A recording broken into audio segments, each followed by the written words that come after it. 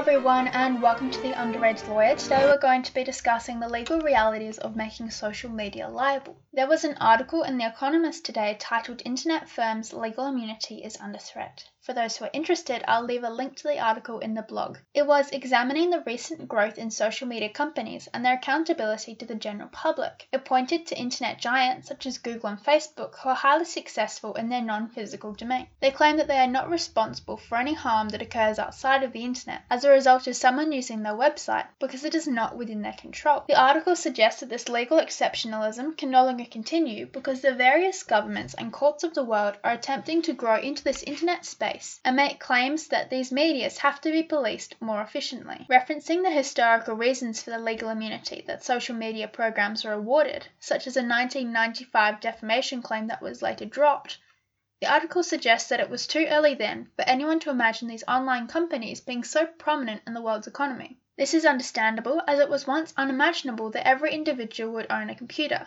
let alone a computer, a phone, an iPad, and an iPod. The most recent shift in the use of the internet has meant that the previous minimal safeguards against online criminal activity are becoming too small to police this particular part of the internet. Of course, the article relies on the negative media attention given to freelance services like Uber and Airbnb to substantiate the point that these online firms are enterprising giants with more money and power than sense. It is important to recognize that while these internet firms have somewhat impacted the economies of the country where they physically manifest, such as Airbnb driving up the cost of affordable housing in a particular area, or Uber cluttering the streets with cars, the idea that these businesses cause more harm than good is not entirely viable. The Guardian did a piece on Airbnb, pointing out the protests against Airbnb in New Orleans, where the city council attempted to regulate the industry. However, grassroots campaigns have not overridden the fierce determination to leave the internet a neutral space. The 1988 International Telecommunications Regulations, or ITRs, grew to attempt to control the global community that built as a result of the internet. It attempted to give priority to health and safety regulations and control the flow of traffic between network operators. The issue is that these treaties are completely ineffective.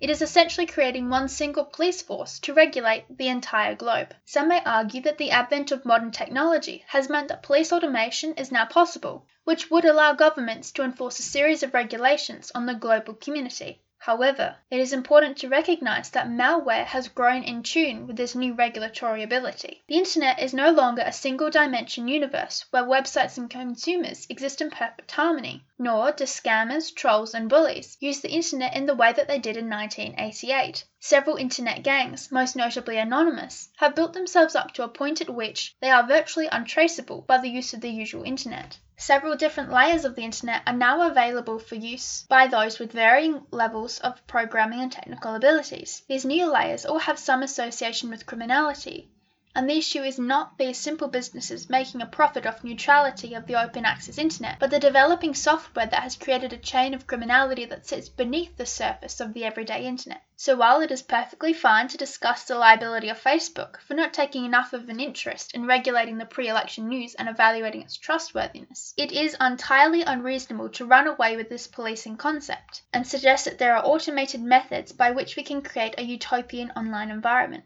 The fact of the matter is that beyond what we can see through basic access on Google, Facebook, or other popular websites, the government's ability to control how, when, and why the internet is used is all but gone. The neutrality of the internet exists not simply because of an agreement in the 1980s, but because it is a virtual land in which our legal systems struggle to connect. Through the use of physical headquarters, there is some ability for the courts to connect liability to the creators of products, copyright, and criminal enterprise, but this is quickly lessening as the mobility of businesses increases. Using the average Etsy user as an example, their headquarters would usually be where they work. However, many of these sellers choose to travel frequently, meaning that their only set office space is their suitcase. Anyone would realize that online neutrality is not under threat because the legal immunity given to businesses is not a kind handout from world governments, but an acknowledgement of the fact that humankind has a space that they are not yet able to police effectively. I look forward to hearing your thoughts on this issue.